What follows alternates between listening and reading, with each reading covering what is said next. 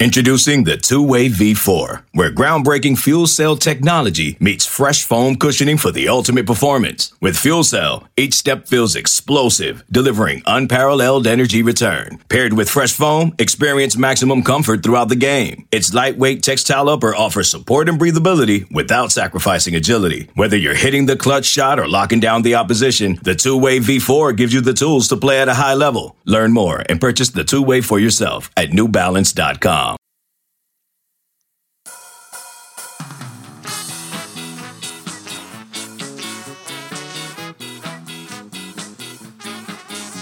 Hey everybody, welcome to a very special edition of Noles 24/7's On the Bench. Going to start a little interview series here, and we're starting off hot for you. My guest today, host of The Late Kick, national college football analyst, and one of us, an actual real deal college football junkie, a man of the people, Mr. Josh Pate. Josh, I am very excited to talk to you today, my friend. How you doing? Oh, no, I appreciate it. Look, if people don't believe I'm one of you, I have hot sauce. I don't even have water. I just have hot sauce off to the side. So that's what I'll sip periodically during this interview. He is. He's already taken a big swig. He is just amped up on, what do we do, Tabasco or Louisiana? This was actually sent by a viewer who owns his own Tabasco company, and I don't think they've bought an advertisement on your pod yet. So No.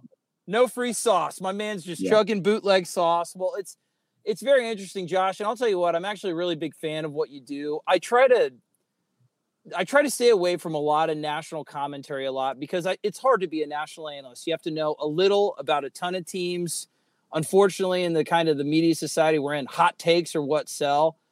I think you're the exact opposite. You're very knowledgeable, both on the football operation side, what's going on the field, also in recruiting. And I really feel that you do a lot of nuanced, reasoned analysis. So what I wanted to do is I wanted to talk to you about Florida State from a national perspective. It's really easy when you're talking about the team to get caught up in the tactical, the minutia of like every day. I want to focus with you because you have the best eyes for it on how Florida State is looking from a national perspective. So I guess just to start off, what is the current national perspective of Florida State football in your opinion? I think it's a little anonymous. I think people have a feel for what they think about Miami because Cristobal is more a national name than Mike Norvell maybe. I think to a certain degree you could say the same about Florida. I think Florida's got a little anonymity right now because I don't think a ton of national people could tell you anything about Billy Napier. Now, if you follow the sport hardcore, you could, but most national folks, as you said, do not do that. So I think Florida State's the same way. Like people identify Mike Norvell as that dude who had that really good offense at Memphis, but that's several years ago now. And he's come in the door down there. And I think a lot of people were reasonably willing to give him sort of a mulligan because he came in the untenable circumstances of trying to build a program when you couldn't get on the road and recruit during COVID and whatnot. So that's the baseline of what people think. So there's not this sky high set of expectations. There's a little bit of a mulligan mentality built in. And therefore, I don't think a lot of people nationally are applying a lot of pressure to him. But I also don't think there are sky-high expectations. If you don't go immediately, boom, like if you don't take off in a new program, this day and age, people just kind of write you off. Steve Sarkisian's been at Texas 1 year. A lot of folks are willing to write him off at this point. And that's the way it works now. Brian Kelly, if he does not work out at LSU year one, will feel the same thing. I think Norvell is somewhere in like a healthy balance of those names that I just mentioned. I just don't think he's got as high profile a name. So he kind of ironically escapes some of the heat that a lot of those other guys receive.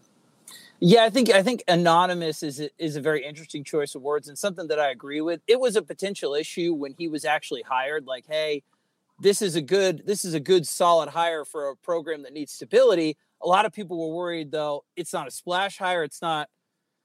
I usually like to Voldemort. Bob Stoops, he who shall not be named. That was just a whole circus. But the concern was, like, are kids from Florida going to know who Mike Norvell is, or kids from the Southeast? Unfortunately, like you said, it's very comparable to the Billy Napier situation. Unfortunately, Mike Norvell's in year 3, Billy's in year 1. You would have hoped that he would have accumulated a little bit more cachet. But I agree with you, Josh. I think so as well. Now, what were your thoughts when Florida State initially made the Mike Norvell hire? Good, bad, or was he actually truly anonymous to like a national guy like you? No, he wasn't anonymous, but I mean, it's because I watch all college football. To a lot of national folks, I think he was kind of anonymous. They could have told you who he was. They could have told you what Wikipedia could tell you at a glance, basically. Right. About it. But if you dive beneath the surface, no, there was not a lot of industry knowledge about Mike Norvell. What I thought was two things, and it's always a twofold thing. When you elevate from the G5 level to the Power 5 level, Napier is about to be the same way. I think I totally trust his evaluation, development, scheme-wise. There's nothing about a grease board, X's and O's that I would ever question, nor would I be qualified to question about that guy.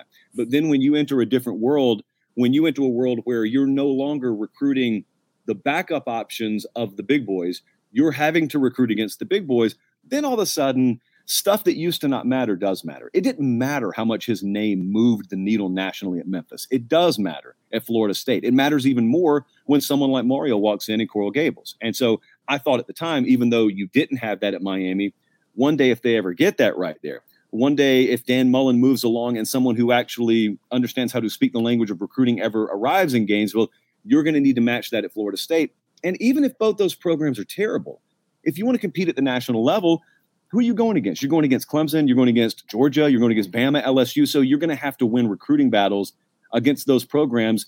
Are you going to do it with a name as relatively nationally anonymous as Mike Norvell? Those are my two trains of thought.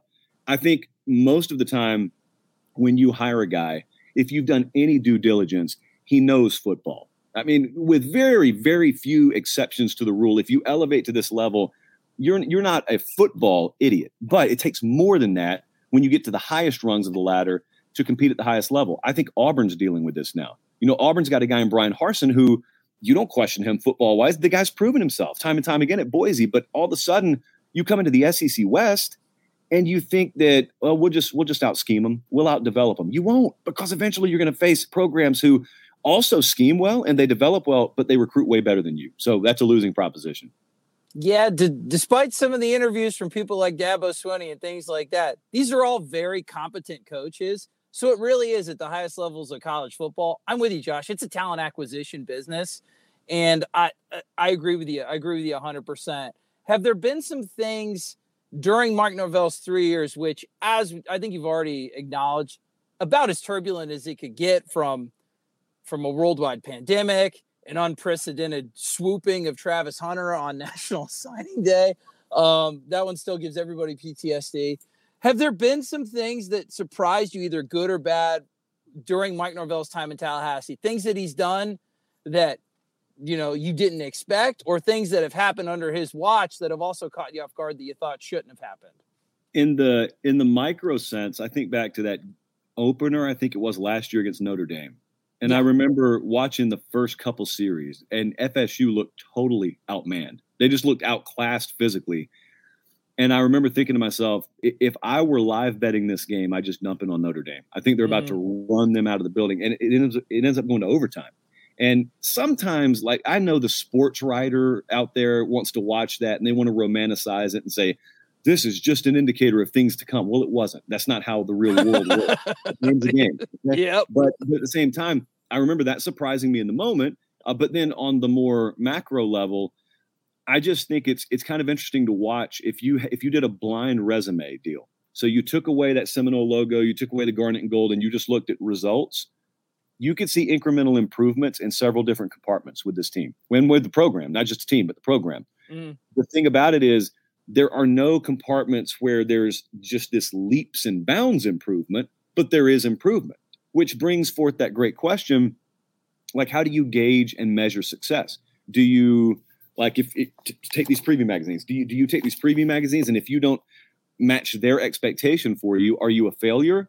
Or do you say, maybe a preview magazine, or maybe even a Vegas over-under win total is not the most proper measurement tool which to gauge our progress? Because if we are making progress, should we really hit the emergency brake on that? And I'm not talking hot seat or anything. I'm just saying when fans get a little unsettled about things because you're not on as fast a track as you want to be, that's kind of the conversation you have to have with yourself. But I think what has surprised me the most is if you were to listen to the fringe 10 or 15% in any fan base. So let's go to FSU. Oh, God, why? Why are we doing that? World's burning to the ground. We got to move on. We're going to get left in the dust.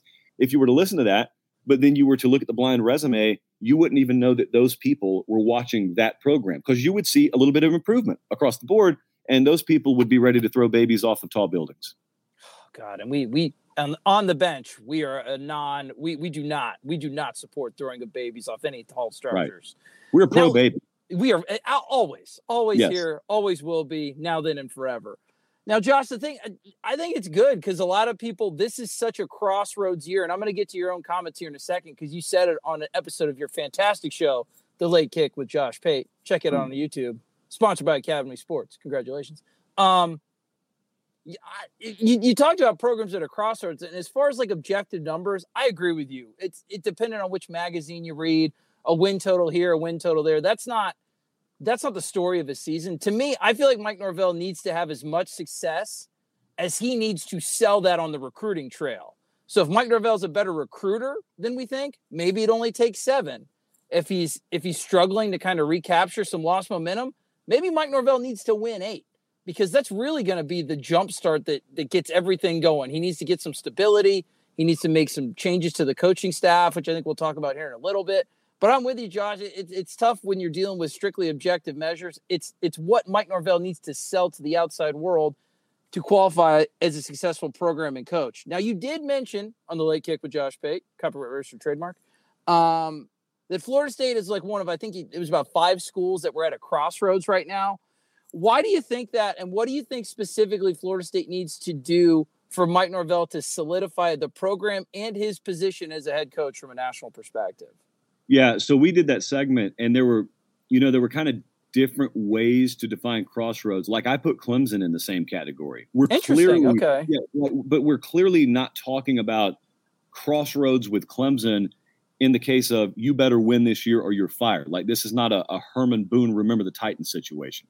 It's a situation where maybe there is what has been the identity of your program and you lost a lot of that. And you're also taking a strong stance up there about things like the portal and NIL. So it's a crossroads in the sense that here's where you have been.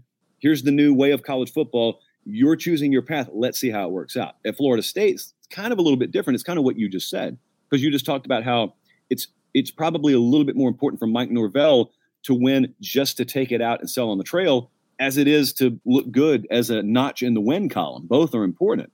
But when you don't come in with that name, when you're not Nick Saban coming to Alabama, for example, when you're not an already established name, you don't have as much to sell. It doesn't matter that Saban barely made a bowl game in his first year at Bama. He was always going to recruit well because he was already known. Mike Norvell's not known.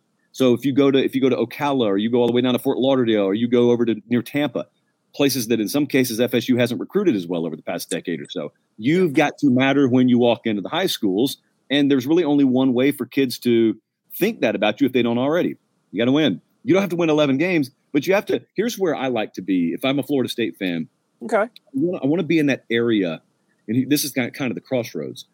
Can you take Florida State football into kids' living rooms in this cycle and the upcoming cycle and show them a product already that indicates to them we are this close. We are players like your caliber close to getting over the hump. You can't do that if you're 4-8. But if you're sitting there 7-5, 8-4, you could walk into any kind of 4-star, 5-star living room and convince that kid you would be the difference in us being 8-4 and us being a 10-2, 11-1 contender. That's where you have to be. You have to be able to sell promise. You got to kind of sell a vision, because it's, by the very definition, something that those kids have not seen Florida State do yet.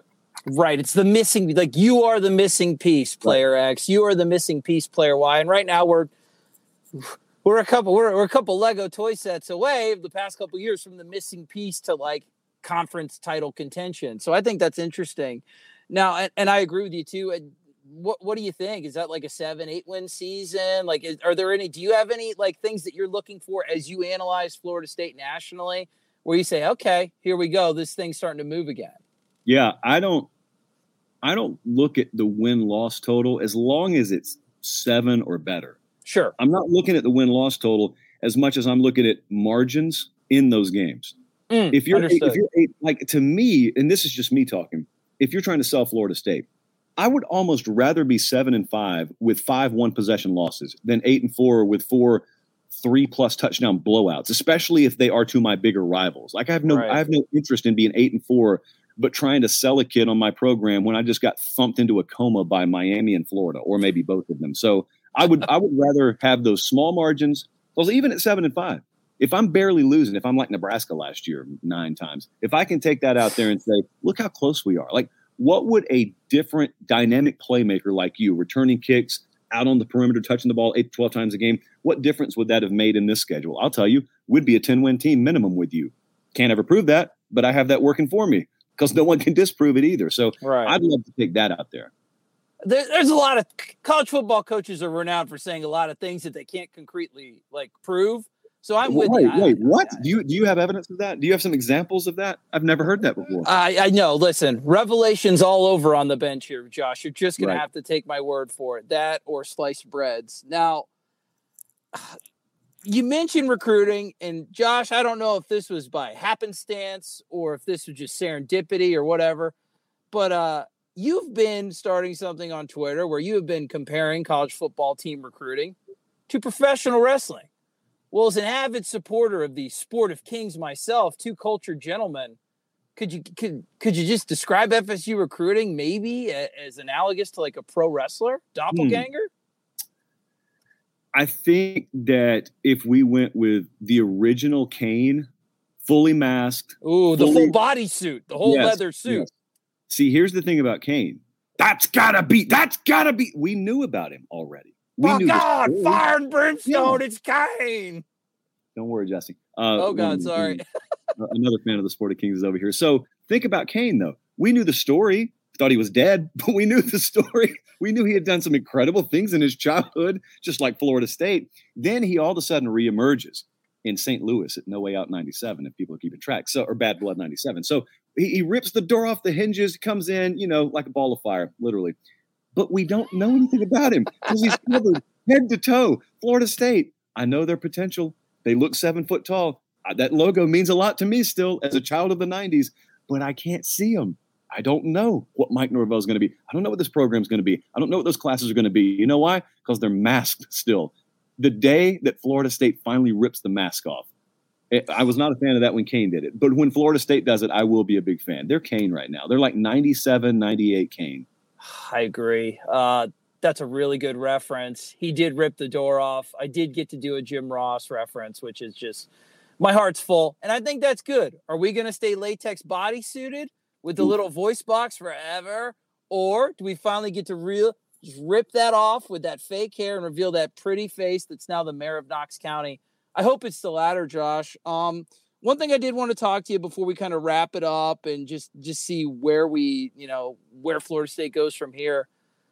What's your thoughts on there's a lot of conference realignment talk. There are absolutely ridiculous rumors from weird Swim Fan News Twitter accounts. That's the way it works, isn't it? It's always the way it's never a nationally renowned voice. It's always someone, and it's never 400 followers. It's always about 3,500 or 4,000 followers. And that's where the breaking news allegedly is coming from. Continue, sir. Right in my strike zone. Maybe I just need to change my name to Breaststroke Boy 420 and start talking about Clemson to the Pac-12 or something. I'm going to think about that. What's your thoughts on it? I feel like from listening to you, I feel like you're a college football, I don't know if purist or traditionalist or is the right word. That's very much right. And that's after my own heart. And I'm mid 90s, purist traditionalist. I didn't like when the playoff was instituted at all. I'm an old man yelling at a cloud. I thought college football was special because it had the best regular season with a bullet. Every single game meant something because a loss could derail your entire season. I like the regionality. I like the pageantry. So as a kindred spirit, which I'm not surprised, dude, dropping Kane's first appearance reference, solid stuff. What do you think about everything that's going on right now? Are we going down a path where in 10, 15 years, we're going to wish we hadn't started? Well, yeah. I mean, we'll wish it. I already wish it now. I'm like you. Someone told me, someone gave me this quote a couple of days ago, and I had to pause about 5 or 10 seconds, but I agreed with them. They said, because I was asking, what are the biggest myths in college football? And someone responded with, the biggest myth is convincing fans they deserve to see a champion play out on the field. And what they're talking about is that mid-90s era where the AP is going to name a champion and the coaches are going to name a champion. And you know what? If they're different, so what? Who cares? This is pre-BCS. It's just you got your regular season, you got your bowl structure, and that was it. You don't have to look like the NFL. That's a bygone era, children. Our college listeners, don't even worry about it. No button can be dust off a book and read it. Read it in a book. That's where you're going to have to find it. But as for the next moves, when I tell you there is no tangible guidance to be had on this, there really isn't. The people who know are so tight-lipped that when OU and Texas made the move, the Big 12 commissioner was on a plane. He had no clue. When USC and UCLA were announced to make their move, the Pac-12 commissioner was on vacation. He had no clue. And for that matter, the Big 10 commissioner was in the Cayman. So I don't know how involved he is at this point. So I don't know. Like, to me, my simple mind thinks Florida State's a great fit in the SEC. But at the same time, simple minds are apparently not welcome at this conversation in this table. I'm just meat and potatoes, dude. Give me a game where a lot of the best games in college football history, in my opinion, think about like a random game, Oklahoma State, Iowa State. What was that? 2011, 2012. It's always the regular season. Right. Every time you come to mind, it's always regular season. The Pitt West Virginia game when that weird season where they were, but you think about the regular season games are the ones, and you can think about with Florida State's history, the choke at Doak, just all those other ones, the block at Hard Rock. When you talk about college football, it's largely a function of how good the regular season is. And I think diluting it further is, like I said, I think it's a mistake, but I'm a dinosaur. How big do you think this playoff is eventually going to get, and how long is it going to take? It's probably like 2 months to play. To go back to your point you were making there, though. Now, it may be different for you guys locally, but nationally, like if I'm not a Florida State fan, but I've watched Florida State football, if you ask me my biggest memories of FSU, the 2013, like Kelvin Benjamin catching the end zone to win a national title, that's not even my first memory. And that's a national title game. Game-winning play. So that's wild. I just realized that. That's not even the first thing that comes to my mind. A lot of those games against Miami come to mind way before an actual postseason national championship thing. But to answer your question about the playoff, I think probably 12, I guess, is going to be the size. But at this point, also, are we going away from the auto bid conference structure? Are we just go into a bunch of at-larges, which is the way I think any playoff should be anyway. But I don't know what it's going to look like. And I don't spend a whole lot of time worrying about it. I just like the regular season, and whatever you want to give me afterwards, I'll take it, whatever. I'm with you. Like, I'll complain and I'll analyze because that's my job to do way worse analysis than you. But, dude, I'll eat it up. I'm a captive audience, man. I'm paying $5 at the pump because I got to drive my car. I'm not going anywhere, man.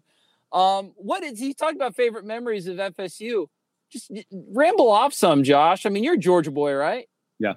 So you're close by. Do you reveal your personal team affiliation, or do you try to keep that out so you can't be accused of bias? No, well, it's convenient for me that I grew up a very weird dude. Like, I grew up liking the sport. I was like Rob Lowe. I'm wearing with the shield. You wore the NFL hat. You're the CFB hat guy. I'm wearing the CFB hat. Like, I'm a total unicorn. So when I think about FSU, I just think about all the Miami games. That's what I think about because I'm growing up in the 90s too. So to me, I grew up in Columbus, Georgia, which is kind of near Auburn. It's like 45 minutes away from Auburn. It's in a different state, though. So I was taught about Iron Bowl, and then I didn't have to be taught about FSU Miami because that was just one of the biggest rivalry games in the country when I'm coming up.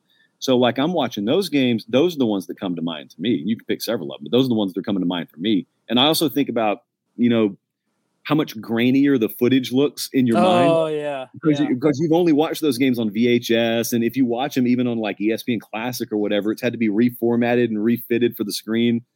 Oh, it's great. Bad video quality can be a great thing sometimes. Add some tracking lines from like the VHS. Yeah. There you go, dude. Like, welcome to Doak Camel Stadium. We bring to you the Zapruder film. I love it. Broken down from every angle. I'm with you. Now, listen, unfortunately, Florida State's couple past seasons have looked like a Zapruder film, but that's neither here nor there. Yeah. I'm with you, Josh. We're purists. We'll start our own deal. I'm with you, dude. I'm on the wagon. Now, before we go, we've kind of talked about it. Florida State is at a crossroads. They are in a little bit of a hole, at least we truly have it's on a razor's edge. We have no idea where Mike Norvell and the program, what direction they head. If you had to bet, because obviously it all hinges upon this season, but it is the off season. We can do a little prognosticating.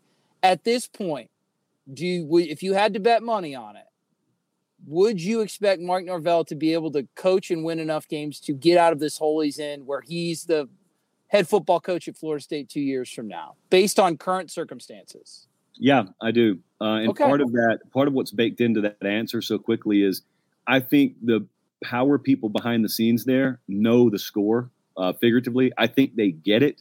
They understand what they had on their hands. They understand what Mike Norvell, inherited and how inopportune a moment that was to make a move.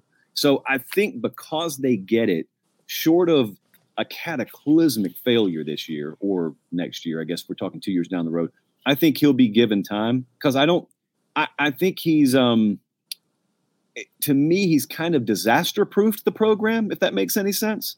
Fortified it. Yeah, I got you. I don't know how high the ceiling is. I don't know how high you're going to build it, but I don't think the basement's going to flood. So I think he's going to be there. Yeah.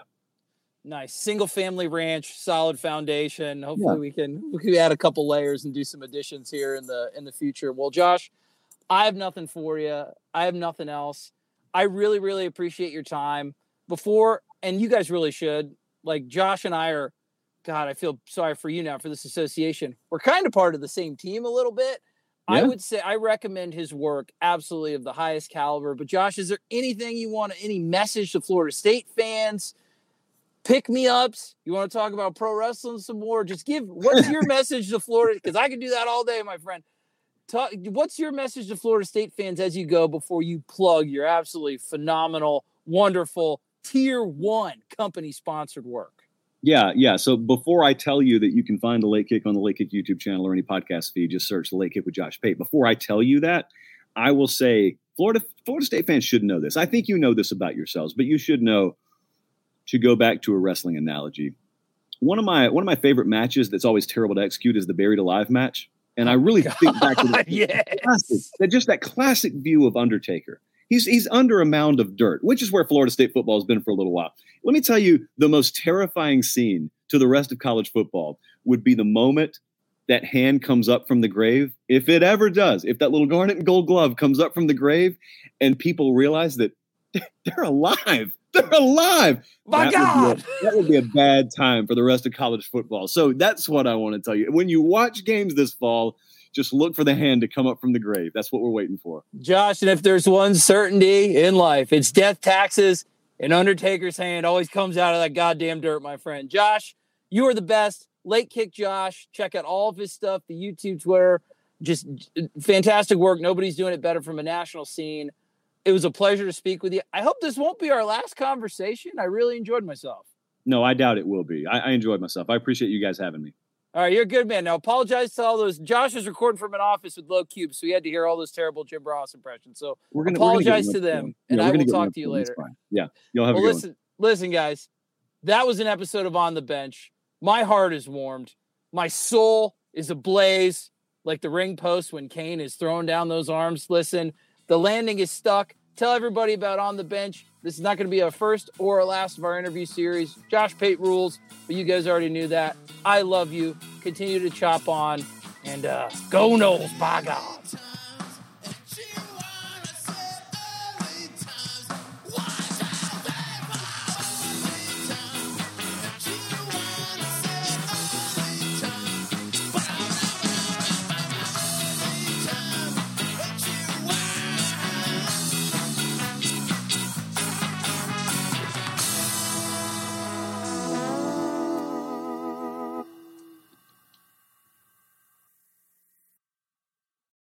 What if I told you imaginary friends are real? This is just so exciting. This Friday, get ready for the movie event with the greatest cast you've ever imagined.